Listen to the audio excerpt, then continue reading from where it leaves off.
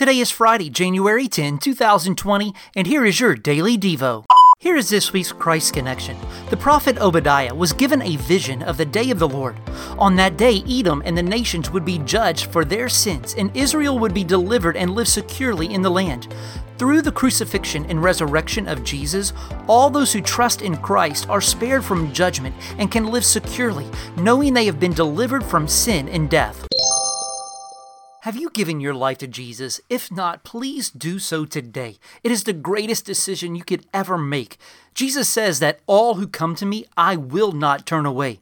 You can embrace the rescue of God by simply admitting your need to God, asking Him to forgive you, trusting in Jesus alone to rescue you, and following Jesus Christ, the King of your life, in faith from this day forward.